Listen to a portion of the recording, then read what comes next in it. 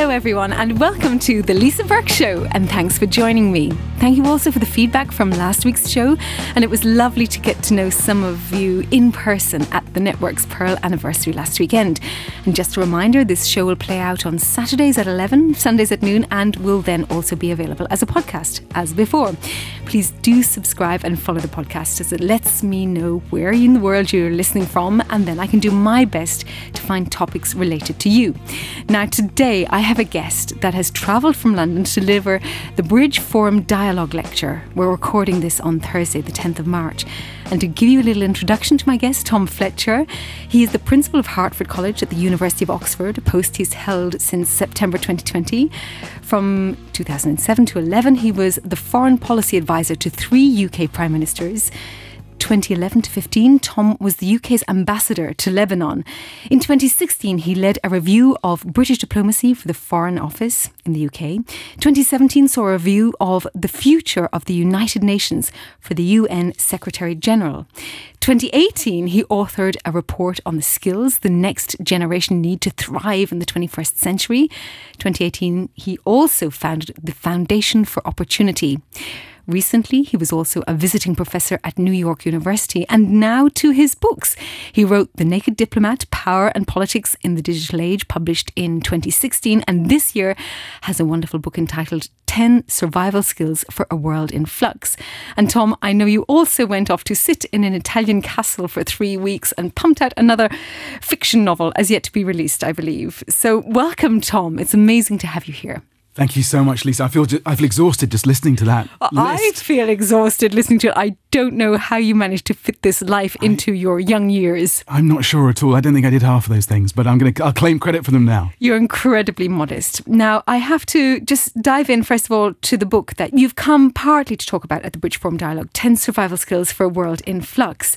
You wrote this coming out of COVID, during COVID, and now, of course, we have the Ukraine situation. Given your background, I have to start there. How do you see it unfolding, this war that we are really living every day in the news?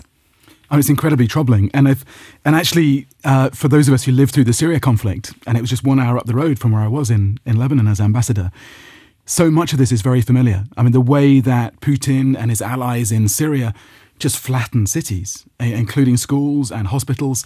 The numbers that were displaced, numbers of Syrians who were on the move. Lebanon had 1 million refugees in a country of 4 million. Can you imagine if that was in the UK? That's 15, 20 million people in just the UK. So it was a really difficult time, horrific time for those under the bombs. And sadly, we're seeing it happening again now with the Ukrainians. I think Putin himself has been really surprised by the level of resistance and the resilience, the kind of courage of the Ukrainians so far has just been inspirational. I think he's also been surprised at the way in which the Ukrainians have managed to dominate the information space. They've really understood how to use modern media, how to use social media to take their case out to the global public. And as a result, public opinion has driven government policy in the West rather than the other way around. And so Putin is losing in that space. But of course, he's winning in that hard power space, in the tanks and the military effort. And that's pretty terrifying.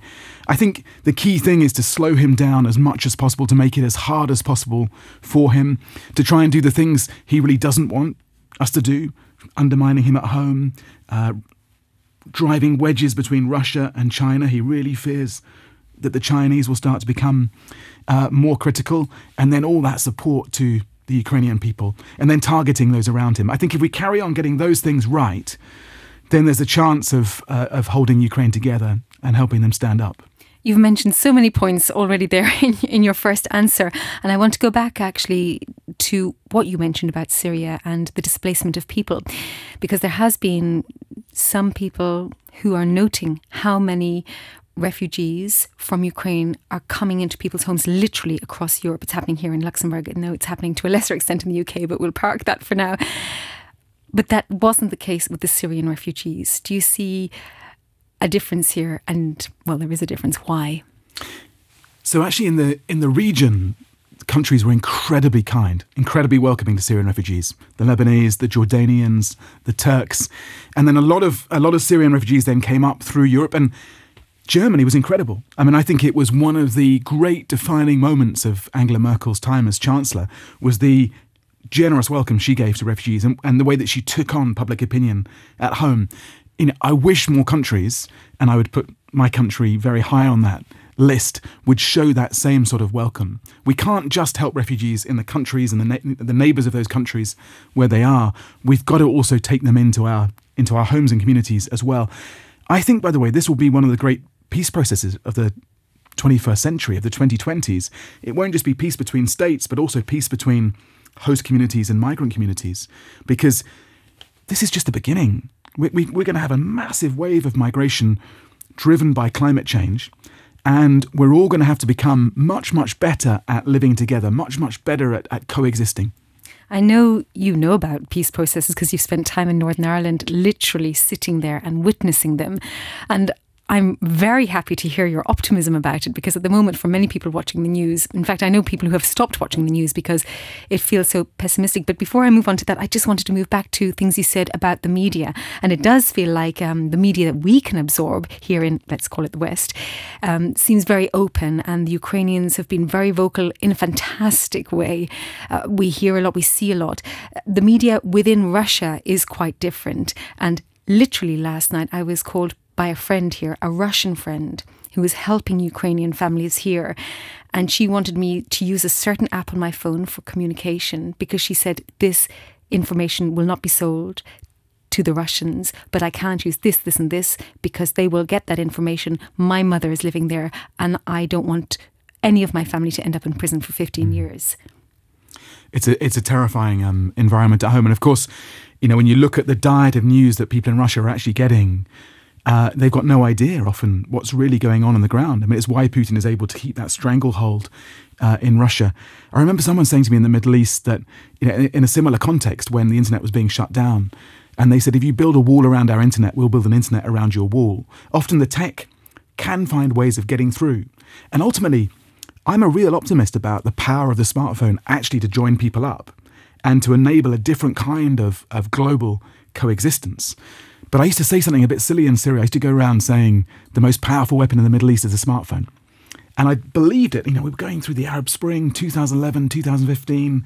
Countries were changing. Young people were coming together, rising up. And there was a spirit of enormous optimism. Well, it was the BlackBerry that happened, that took over. And that's what happened in Cairo, the Arab Spring. And it spread so fast. Mm-hmm. But actually, in that era, in the end, despite my optimism, the most powerful weapon wasn't the smartphone. In the end, it was the chemical weapons of Bashar al-Assad. It was the threat of nuclear weapons from countries like Iran. It was old school hard power from militias on the ground. I'm still optimistic in the long term, but we're still in the very, very early days of understanding how to use these new tools and understanding the ways in which they'll change politics and society around us. Well, that's a really important point, because we have this soft and we have the hard power, and wars are fought not only on the ground, like you say. They're fought with satellite communications. They're fought, yes, in the air, in the sea, and all the rest of it that we've seen before. But politicians, again, we've seen in the news, we have all sorts of sanctions coming in, finance, energy, even cultural sanctions. And your talk tonight is entitled Diplomacy and Power in a Technological Age. So on that, just give us a summary of your main points, because I think they are linked to what we're talking about. So my concern is actually, if you step back from Putin, from Afghanistan, from COVID. You remember COVID? It seems like it was Halcyon days. Donald Trump, Brexit, all these big things we've been worrying about in the last 5-10 years. Actually, if you step back from those, while we've been building driverless cars, we've actually built a driverless world. And I think one thing that is particularly destabilizing for people and gives people this sense of just uncertainty and flux is that sense that no one's really in charge. I think, 10, 20 years ago, our parents' generation would have thought, well, I'm sure governments are working on this. I'm sure we can trust the government, or we can trust the UN. And one thing we've learned, and social media has helped us understand this, is actually we can't wait for governments to fix these problems. I think behind all these sorts of events, there are 3 massive trends that we have to understand. One is the rise of distrust. Anything that looks like authority, whether it's doctors or teachers, not just governments and the media, but, we'll go and check Dr. Google after we go to the doctor's surgery, and I'm on the WhatsApp group for my 10-year-olds, the parents in my 10-year-old's class, anything that looks like authority is somehow less trusted at the moment. And that makes it much, much harder to govern, much, much harder to respond to those challenges. So first challenge is, are we gaining or losing trust as individuals, as businesses, as countries? Second big trend is actually about the perception of inequality. I don't know if you've seen, there's that brilliant clip on YouTube where scientists give two capuchin monkeys both a bit more food, but one a little bit more than the other. And the one who's not got quite as much, even though he's got more food, rips apart the cage to try and attack the other one, attack the scientists. And in a way, we're seeing that in the rise of extremism across Europe, across the Middle East, in America, of course, this perception that people have that life's a bit unfair. And so we've got to get on the right side of that.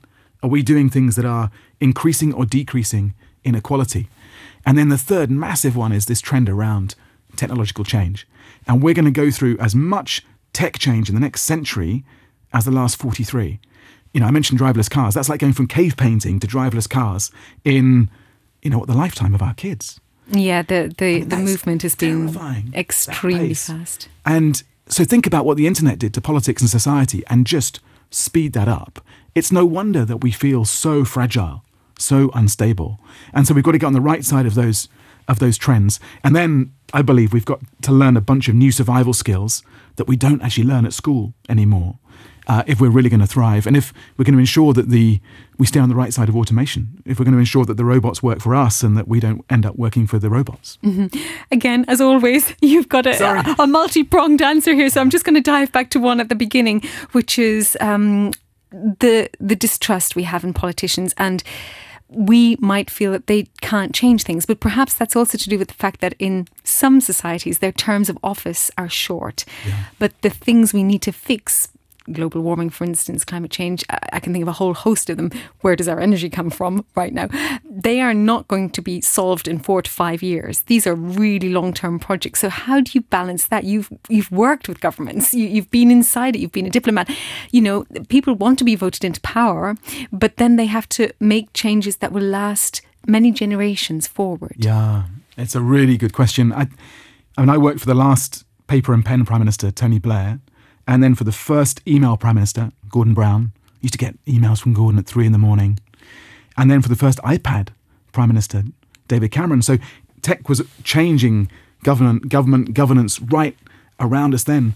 And I used to always think, when I worked in Downing Street, I'd get closer and closer to the centre of power, and suddenly I'd find a room full of really smart, probably quite cynical people moving things around on a map and saying, buy gas, sell this, invade so-and-so.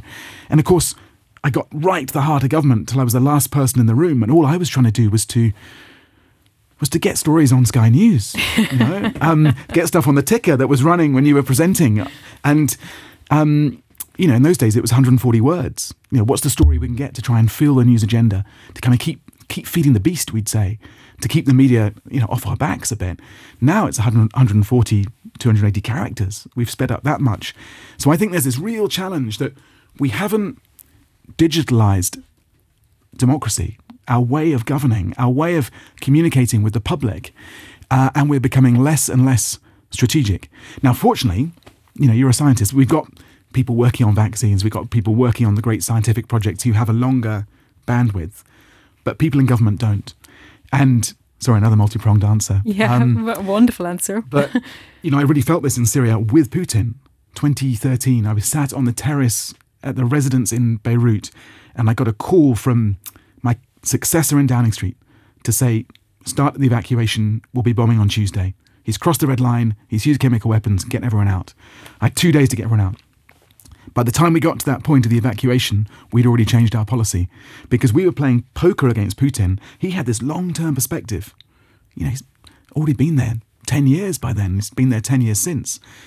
And he could see our cards because of the parliamentary debate, because of the media debate in the UK. He knew exactly what the conversation was at home. And he had a pretty good idea we weren't going to actually bluff him. So we were playing poker in a situation where he could see our hand. And overall, our values, our system give us a real advantage. But there are aspects of foreign policy and statecraft where actually we're sometimes at a disadvantage. So what can the media do better? I know there's all sorts of different types of media, but when it comes to politics, before everything kicked off in the Ukraine, there was an awful lot going on about whether the parties were permissible or not, and that suddenly just stopped. And we had, a few weeks of that conversation. And why? Why are we having those conversations when there should be much more important conversations going on about energy, for instance, or geopolitics, for example? It's really hard to say, isn't it? I think social media is part of it, and the fear of missing out. We all want to be in the conversation of the day, and that conversation has to be constantly refreshed. I think there is a real need to hold leaders to account, and we've got a bunch of leaders at the moment who need particularly to be held to account, and it's good that we did that over the parties. But it is interesting that we seem to have this inability to really take a deep breath and take a step back and think about these longer term challenges. What will artificial intelligence do to our jobs, our kids' jobs, to their lives? Climate change. I mean, my goodness, where do we start with climate change? The next huge migration, the next pandemic. Are we thinking about the next pandemic, the next global economic crisis? We don't put enough time and energy into those issues. We were all sat there, January 2009, the leaders of the world, the 23 most powerful people in the world on paper. And I was the only non-leader in the room, all sat there in Churchill's old room in number 10. At the end of the G20 summit, don't ask me why they're 23, not 20. It's a long story. And, this was after the last financial crisis. And at the end of the meeting, Gordon Brown, who was chairing it, said, has anyone got anything else to say? And Obama was quite new at the time, Barack Obama. And he was still a rock star. We were just in awe of the guy, as I still am. And he just tapped the microphone and said, guys, if we don't find a way to fix some of these problems in the international system, if we don't find a way to work more effectively together, the next crisis will be much, much worse. And of course, everyone nodded and said, yes, you're exactly right, President, off we go. Nothing changed. And as a result, that international system has fragmented even further. And, we saw that with COVID. We're seeing it with Afghanistan. We're seeing it with Ukraine. It becomes harder and harder for us to work collectively as a global community. We've gone through this time of social distancing, but also of national distancing. So he made that observation, which perhaps he wasn't the only one to observe in their minds. Did he have a solution? Well, I think he was really thinking that we should do more to reform the international institutions, IMF, World Bank, the UN. Of course, America, before and after Obama, had been largely responsible for degrading those institutions. Mm-hmm. The war in Iraq completely undermined the UN Security Council. Donald Trump then turned up and started vandalizing these institutions, orphaned the institutions that were created originally by the US. So I think that was his specific thought. And that was certainly the agenda that we had in number 10. Particularly, it was a big focus of Gordon Brown's. But then, of course, we got swept up. As you say, the next story comes along. The day after the summit, one of the spin doctors in number 10 resigned. And the media just went woof, straight to that story. And we were distracted. And that, sadly, is my experience at the centre of government, that we were constantly being buffeted by these short-term challenges, and we couldn't really find the space to think about the long term, which is why I think it's more important that we as individuals do that. And it's why in this book I'm trying to say, look, create the time yourselves to think, what do I need to learn? What do my kids need to learn?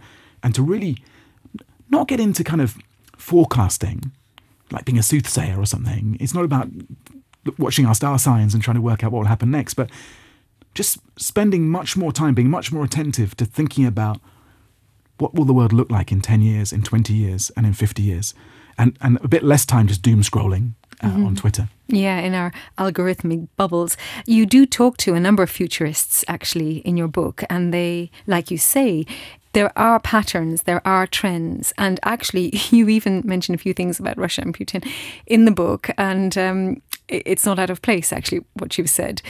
I wanted to just go back to what you mentioned about UN, and I'll throw NATO in there as well. Also, you did a review. Is the UN, NATO, are they fit for purpose at the moment? I fear they're not. I mean, NATO's having quite a good run, actually, and this is a kind of very NATO crisis, and they're responding well with real unity and coherence. Of course, it's not yet a kind of military conflict for them, so we don't know how that would hold together in a military scenario. I think, I'm a massive fan of the UN. Many of my closest friends, people I admire most in the world, are, running these UN organizations, and they're passionate, committed, driven people. And thank goodness they're there, walking towards this sound of conflict so that we don't have to.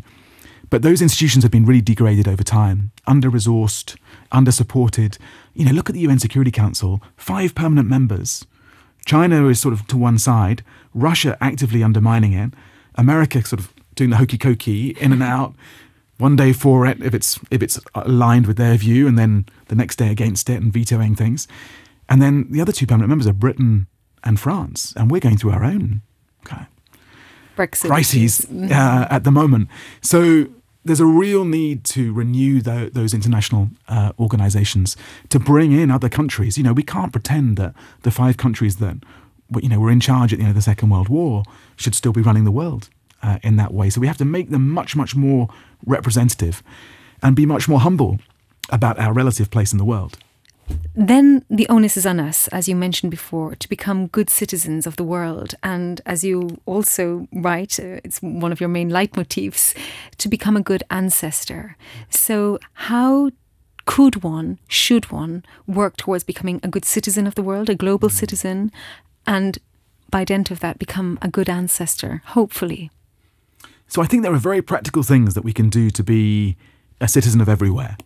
The opposite of what Theresa May rather unfortunately called citizen of nowhere, global citizen.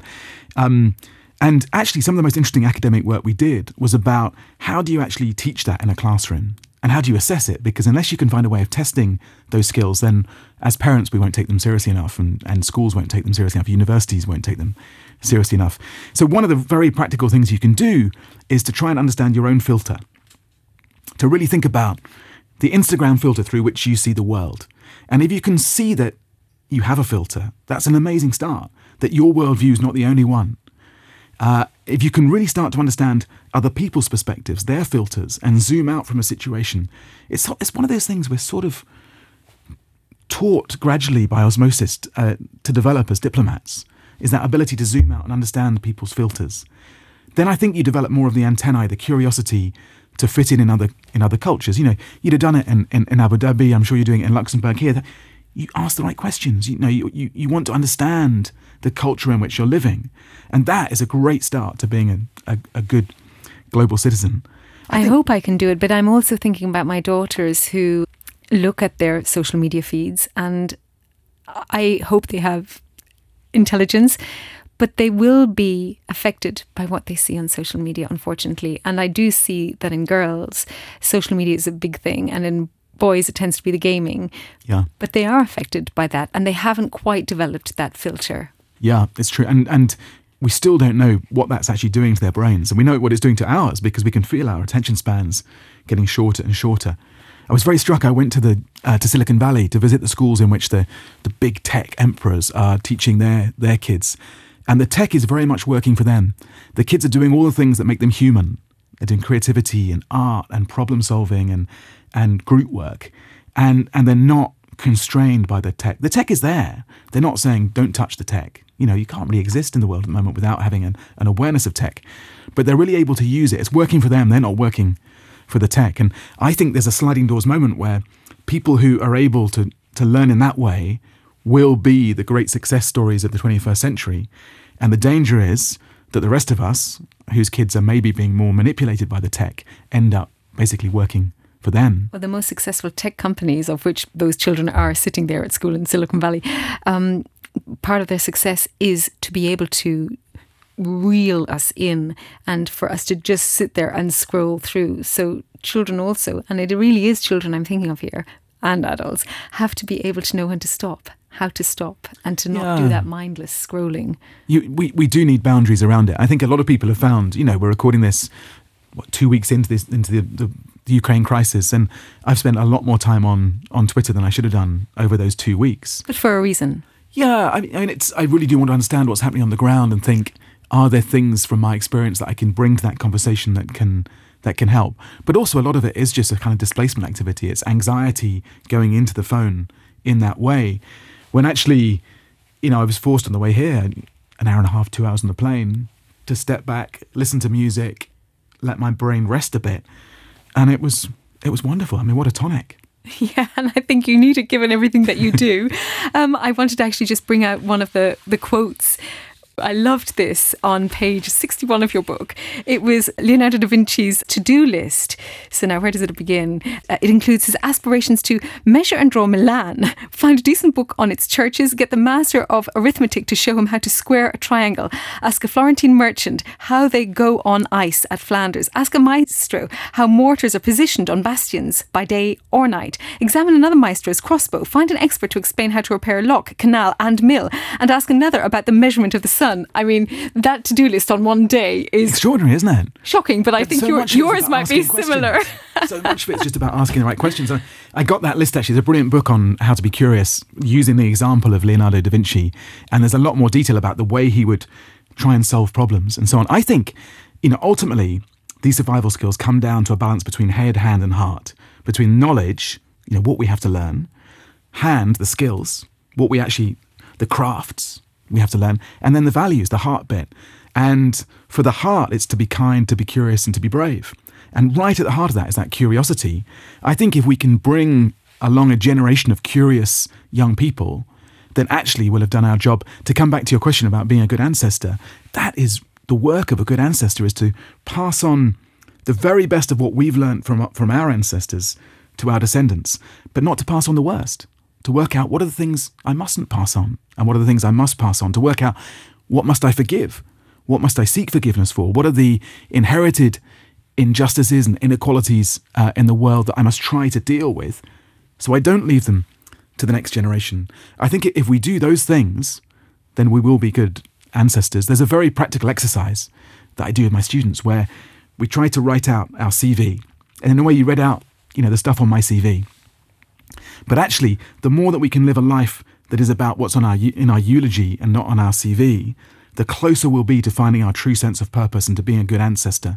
If you think about what would someone stand up and say about me at the end of my life, they're not going to say I was a visiting professor at New York University or that I chaired this or wrote this book or whatever. I hope they'll say I was kind and curious and brave, I was loyal to my friends, I was a good dad, those sorts of things. And I think if we do that, then it makes it easier for us to almost have a kind of GPS guiding us to how to live a more purposeful life. And value-filled life, yeah. And I wanted to move on to your work really as an author and a thinker and an educator now. And you have been an educator for some time with your work at New York University as well, in which you did a huge survey, in fact. So would you like to tell our listeners about that survey you did, about what students are not being taught, which in some ways is the basis of this book? Yeah, very much so. So I was actually a failed teacher. You're not a failed anything. I was. I doubt that. So I was a very bad much. teacher. I had to give up teaching. I was a failed Oxford applicant. I was a failed lead singer in a band called Freshly Squeezed, which I don't think you've heard of. They were not on the CV. And it wouldn't be for lack of fame that I wouldn't have heard of them. They were very much ahead of their time. You need to try again. I was a failed door-to-door salesman, and I was a failed boxer. I had a fight in front of 3,000 people in Kenya. That's not failure. But the teaching bit of it. So when I finished that job as ambassador in Lebanon, I was actually very conscious of actually a much more serious failure, which was that on my watch, during my time as ambassador, Syria had just collapsed. Yeah, but that was not because of you. No, but there were decisions that all of us took in that period that contributed to that. But also, we made promises about getting kids into school that we never lived up to as a government and as an international community. We said every Syrian will go to school. So when I left, I tried to work on that. I tried to get that 1 million Syrians into school, and we got maybe 250,000 in, but that's, still 3/4 that weren't in school. And that Syrians in Syria or displaced Syrians? Displaced in the region. And that journey led me to a refugee camp in the Bekaa Valley, and a Syrian girl who said to me, well, what do I really need to learn? Zainab, exactly. What do I actually need to learn? And she was with her brother, Ahmed, who was drawing kind of stick rockets falling on stick men. And she was saying, he wants to draw rockets that will take him to the moon, which aren't pointed at him. What does he need to learn? And I realised I didn't actually have an answer to that. My answer had been just get to school. And yet, when we did look into it, 2 years, we found that most kids in the world are learning the wrong things in the wrong way. They're learning stuff that will be automated. They're memorizing stuff when you don't need to memorize stuff when you've got this extraordinary smartphone superpower in your pocket. Einstein said never memorize anything that you can look up in a book, and you could now say never memorize anything that you can look up on Wikipedia. So that really led me to, I sat there with the students and said, right, if we were to have a blank page. And this is the students at New York University. At New York University. And what should be on that curriculum? What do you need to learn that we're not teaching you? And they were the ones that designed this kind of curriculum about how to find purpose, how to look after your mental health, your physical health. They were much more interested in learning about the history of having a sense of global politics, not just a list of the wars that their country happened to win. They were much keener to learn about the relationship with the planet. They were much keener to learn how to learn, because they had this sense that they'll have to keep adjusting to different roles in the future. Lifelong learning, which is another of your focuses. Exactly. Universities at the moment are a sabbatical from life. You kind of go there for 3 years to take a break from the real world, where actually we all need to be learning. I did a speech recently at Copenhagen University, and there were 70-year-olds in the audience, because in Denmark, they give everyone 3 weeks of free learning every year, all through their lives. Brilliant. We should all be doing that. So that helped to form this curriculum for the course I taught at NYU. And then I basically went around and talked to world leaders, TV people, academics, military leaders, business leaders, activists, everyone I could talk to really, and said to them basically, what do you wish you'd known when you were 14? And that then became the book. That became this new curriculum. The other source, by the way, for that kind of, I suppose, that sort of line of questioning was that when I was in number 10, I collected a book of advice for my son. I was going to ask you that. Lucky Charlie. Tell us about this book. He is so lucky. As I think it was Obama said, you either are going to learn a lot from this or you'll make a lot from this. Definitely. So he, the origin of that was I felt terrible because I was spending so little time with Charlie because I was just on the road the whole time with the PM, and it was just relentless and exhausting. And I can look back at it now and see the value of it. At the time, it was, I felt terrible that I wasn't spending that time with my young son. And so I'd have this, basically a notebook. And whenever we met world leaders or interesting people, I would ask them to write 1 page of advice. And I said, look, I'll give it to Charlie when he's 14. And he was 14 last December. So that was, 10 years away at the time. And Bill Clinton, the Dalai Lama, Desmond Tutu, Nelson Mandela, Barack Obama, J.K. Rowling, Chris Hoy. Do you remember Chris Hoy, the amazing cyclist? I do. Steve Redgrave, the Olympian. All these different people wrote their advice in it. So it's an amazing book of these gems of advice. My granddad wrote in it before he died. That was the most important one to me. But ultimately, you can boil it all down, and it is basically be kind, be curious, be brave. Is there anyone in particular whose words just resonated with you and gave you goosebumps? All of them in different ways. But actually, much of it was just sort of practical life advice. J.K. Rowling said never take up smoking, which is probably pretty good advice. He said it's a nightmare to give it up. Carla Bruni said, play more with your dad now, while you can, because when you're older, you won't want to so much, and you'll miss it and he'll miss it. So keep look out for your dad, basically. But lots of them were about not just having a vision, but then working hard to realize it. The good thing was that they weren't just saying, oh, just dream big dreams. It was actually about getting out there and realizing them. And I think there was one very poignant one. In a way, it's even more poignant now with the situation in Russia from Mikhail Gorbachev, where he wrote 2 pages about try and live a life that you'll look back on and be proud. In a way, it comes back to that sense of what will people say about you at the end of your life. And he was reflecting very personally about his journey. This is someone who made incredible steps for peace, incredible courage, but is also detested at home in Russia because of having done that. And, that thoughtfulness I found pretty inspirational. Mm-hmm. Gosh, how lucky is Charlie to have this book and to have you as a father. And I know you talk so eloquently and poignantly about your own family as well, and the wonderful letters you found from your grandfather when he was stationed abroad too. So I let others look into the book for that. But I wanted to think more about education because it's so pertinent to what you're doing right now. Again, from your book, Jack Ma, you have him quoted as saying, when he gets students out of university, he has to retrain them. Why does he have to retrain them? So, looking for the curriculum of the future and thinking about you being at Oxford University, you're taking in a certain calibre of student from the world. You're taking in students from the world, and you want to take in the Zainabs of the world. But how can you do that? How can you take in this disparate group of people from different backgrounds? And you really want to take in people from different backgrounds, but they have to be able to cope with the pounding of the work as well, because it's tough. How do you do that? How do you kind of make an equal playing field for the world? It is a challenge. And I think we've done really well in recent years, particularly at Oxford, and my college, Hertford, has a real focus on taking kids from less advantaged backgrounds. And so we do a lot of work to even the playing field, to try and make sure that the interviews are actually about potential rather than just academic attainment. How do you do that? It's very, very hard. I mean, really, you're looking for curious brains. So you're looking for people who can kind of unpack a problem. You're looking often for people who aren't too coached when they come in, too varnished, And my hope is that we can extend that attitude, that approach, to international students who are less advantaged as well. And sometimes that will mean going back further in the process and actually supporting them at an earlier point in their academic development. Because by the time you get to the Oxford interview, as you say, it's kind of do or die. It's really, really tough. You're sat there with some of the smartest professors in the world who are really going to challenge you. So you want them to be able to really show what they can do at that point. You want to try and level the playing field as much as possible. And that does mean investing in education prior to that, getting that right as well.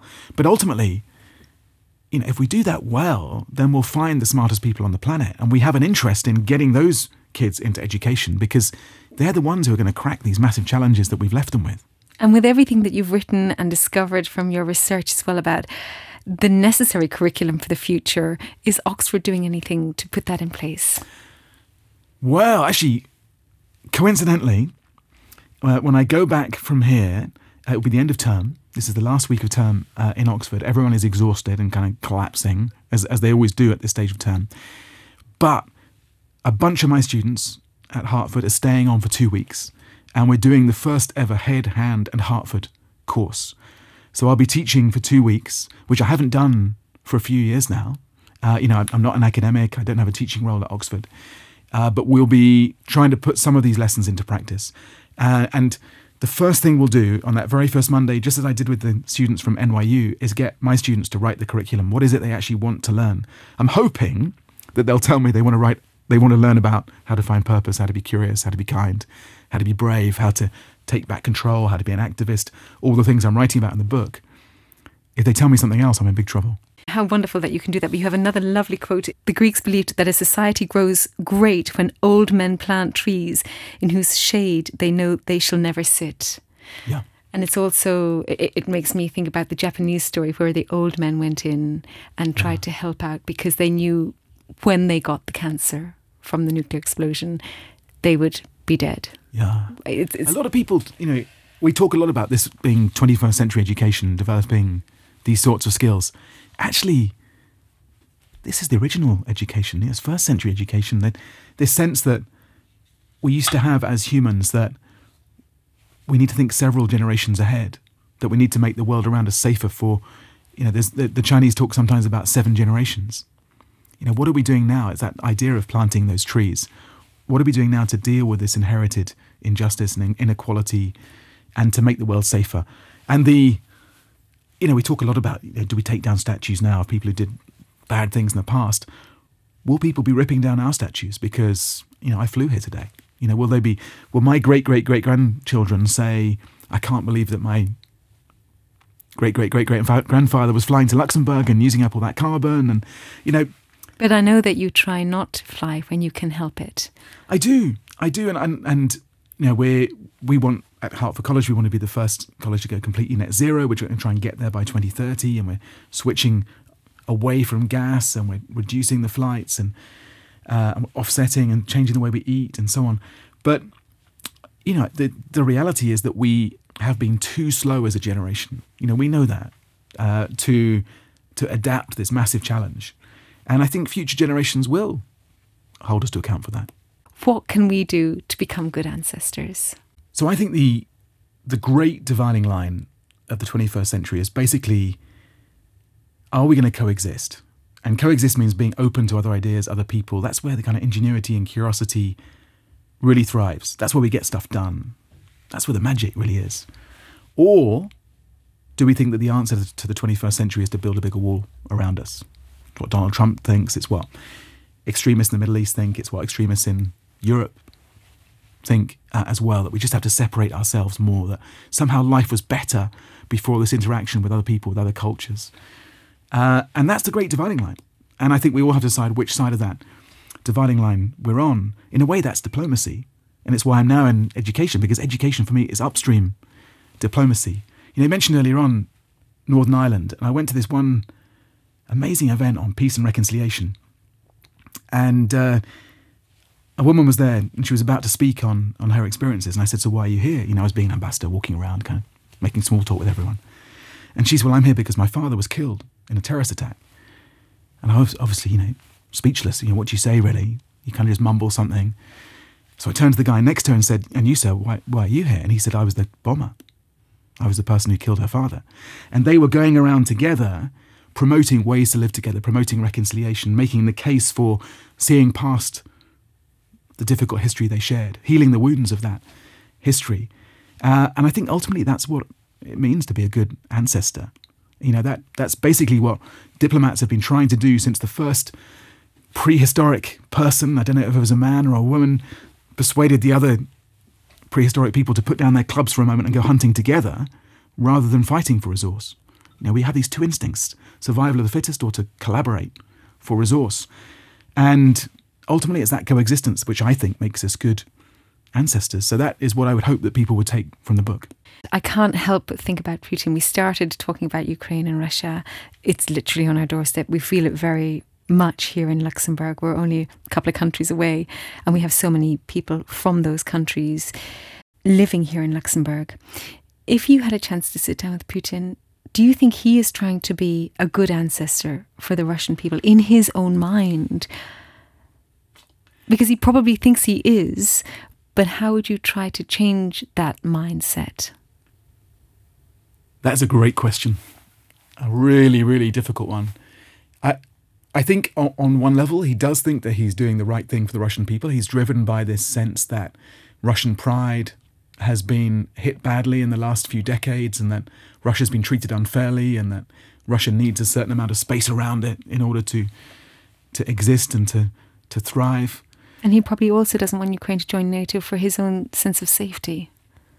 Yeah, he really wants to push back against that sense that the West is coming in his direction, that the West is more magnetic, let's be honest.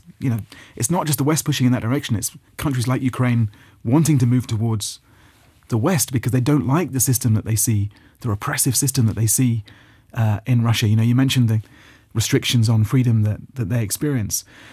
So I think on one level he is driven deep down by that sense. I would really try to get him to reflect on whether he's really acting in the interest of Russians when he's sending young kids across the border to fight, when he's destroying the economy, dividing families. It'll take Russia years, decades to recover from economic sanctions. His successors are going to have to rebuild their relationship with the rest of the world because of what he's doing to Russia. So I suppose I would try to have that conversation with him. I don't know whether you'd get through. I suspect not.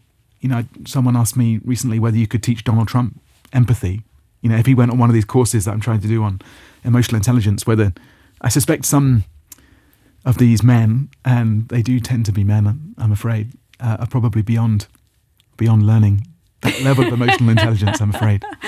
I will leave it there. I'm not going to comment on that. I have many thoughts, and I have a few books that have certain titles that would make me think there are some people that are unchangeable. But we'll leave it there. Thank you so much, Tom, for your time. Welcome to Luxembourg. Thank you. We hope you can return. We hope you can talk about education and many, many more things beside. Thank you for your time. Thank you so much, Lisa. Brilliant. The Lisa Burke Show. Hello and welcome back to the Lisa Burke Show. Now, following on from Nicola Stahl and Duncan Roberts last week, where we spoke about the Luxembourg City Film Festival, we're going to continue in that vein today with Guy de Leiden, CEO of Film Fund Luxembourg. Now, the Film Fund is an official government organisation in charge of promoting, developing and financing the country's film industry. It's also one of the main partners of the Luxembourg City Film Festival and is in charge of the VR virtual reality pavilion that runs at Neumünster until March 13th. Welcome, Guy.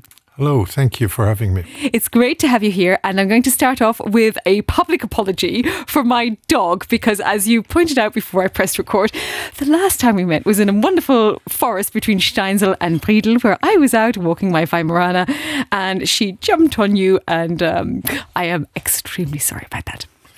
No worries, all good, all good. You don't have to kill the dog. Not yet, anyways. Thank you. I will keep her more under control when you go for your jogs.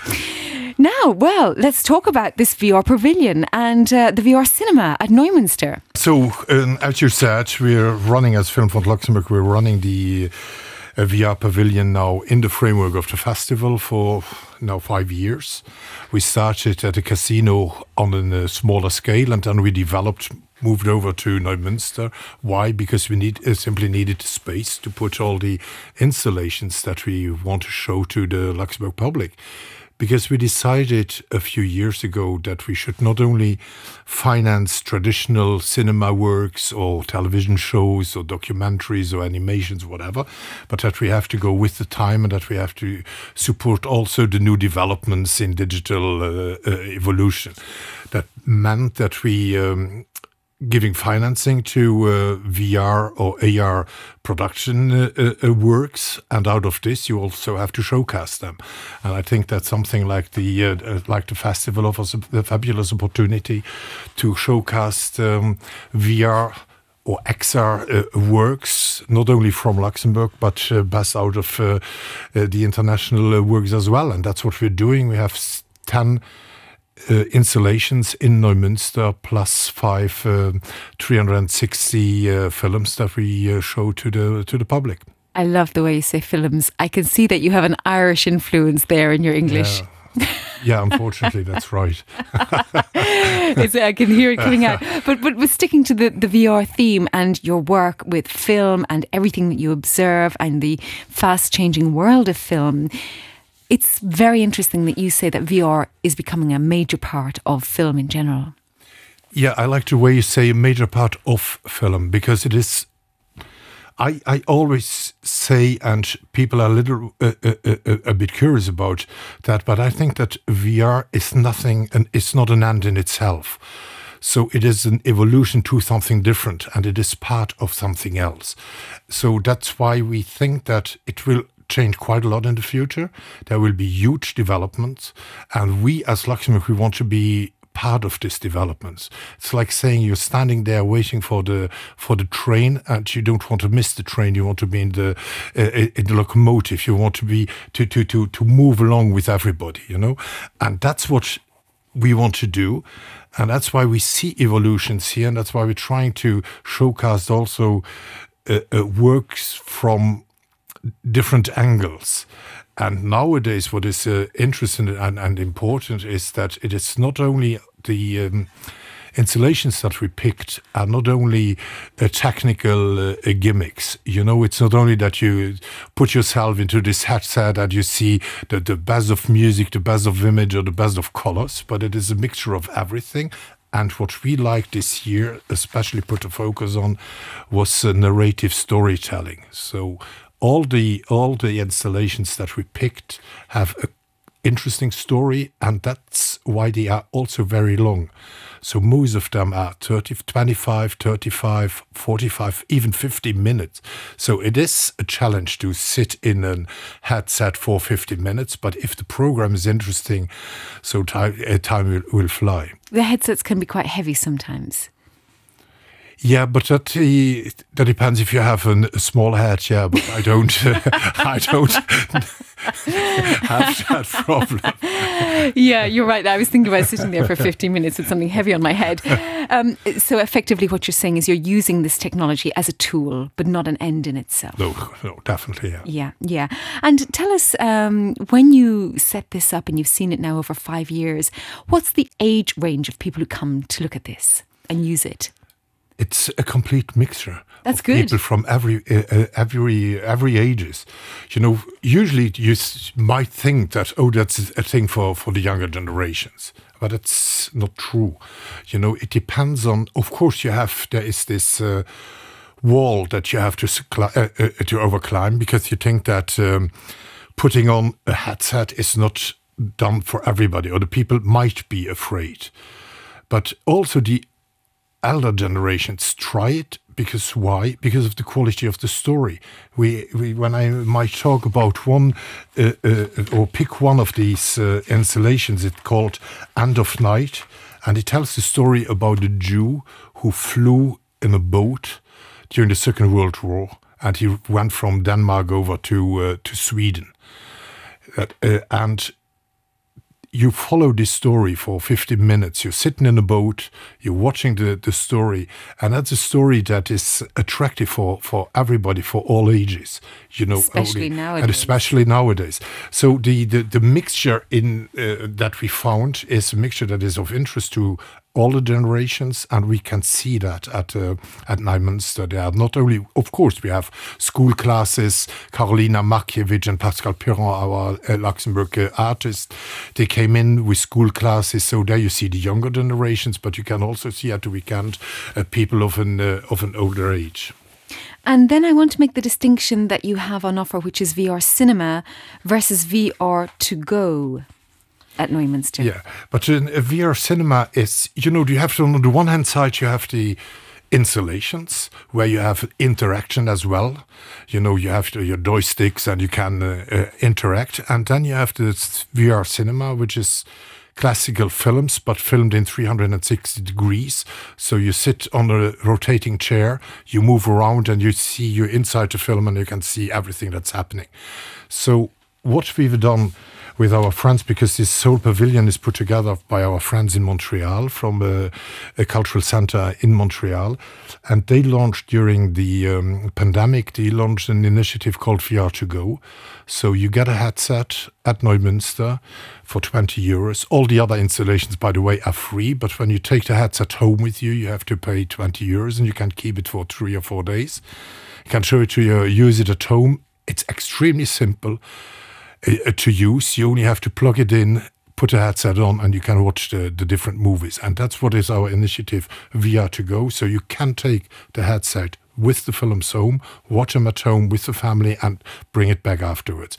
That was developed during the pandemic, because at the time when the cultural institutions were closed, nobody had access to it, but we wanted to bring culture to the people, and that's why we adopted this initiative developed in Montreal. That's such a good idea. And we've had so many technological developments because of COVID. Absolutely. It's been a wonderful, wonderful thing. So I wanted to ask you then, what's next for the Luxembourg film industry? I know you always have a wonderful show at Cannes, for instance. Cannes is in May. We currently didn't think of Cannes so far, because we're quite busy with the festival at the moment, not only because of the VR Pavilion, but there were, and I think your guests from your last guest, Nicholas and Duncan, probably spoke about the Luxembourg films at this year's festival, not only the co-productions, international co-productions, but also productions done by Luxembourg directors and short films. So there was a huge showcase on the Luxembourg industry this time. And afterwards, we're going to look what will come out of Cannes. Maybe there will be some good surprises, we hope. Of course, there are films out that could be selected, but you never know. You never know what, because it's not, we can only ask them to consider our films, but it's on the jury in Cannes to decide if they accept it. But last year we had 3 films in official selection, which is a huge number for a country like Luxembourg, because don't forget that in Europe, larger Europe, there are roughly 3,000, 3,500 films that are done every year. We do 17, 18 in Luxembourg. So to get 3 out of those. You get 3 out of those. So I have to bow in front of the industry. So what people create in Luxembourg is top quality. It's wonderful. Guy, thank you so much. We're going to have you back to talk more about the Luxembourg film industry and how people can get in touch with the work that you do at the Film Fund, because it's incredibly broad and very, very deeply interesting. So I hope you and all of our listeners can enjoy this weekend, the VR weekend. There's a lot going on and hopefully the sunshine will continue. Thank you everyone for tuning in once more. I hope you have a wonderful weekend, whether that be at the film festival or indeed at the spring break, which is also happening this weekend at Lux Expo. Do keep in touch, and as always, have a fantastic weekend ahead. Thank you. Thank you.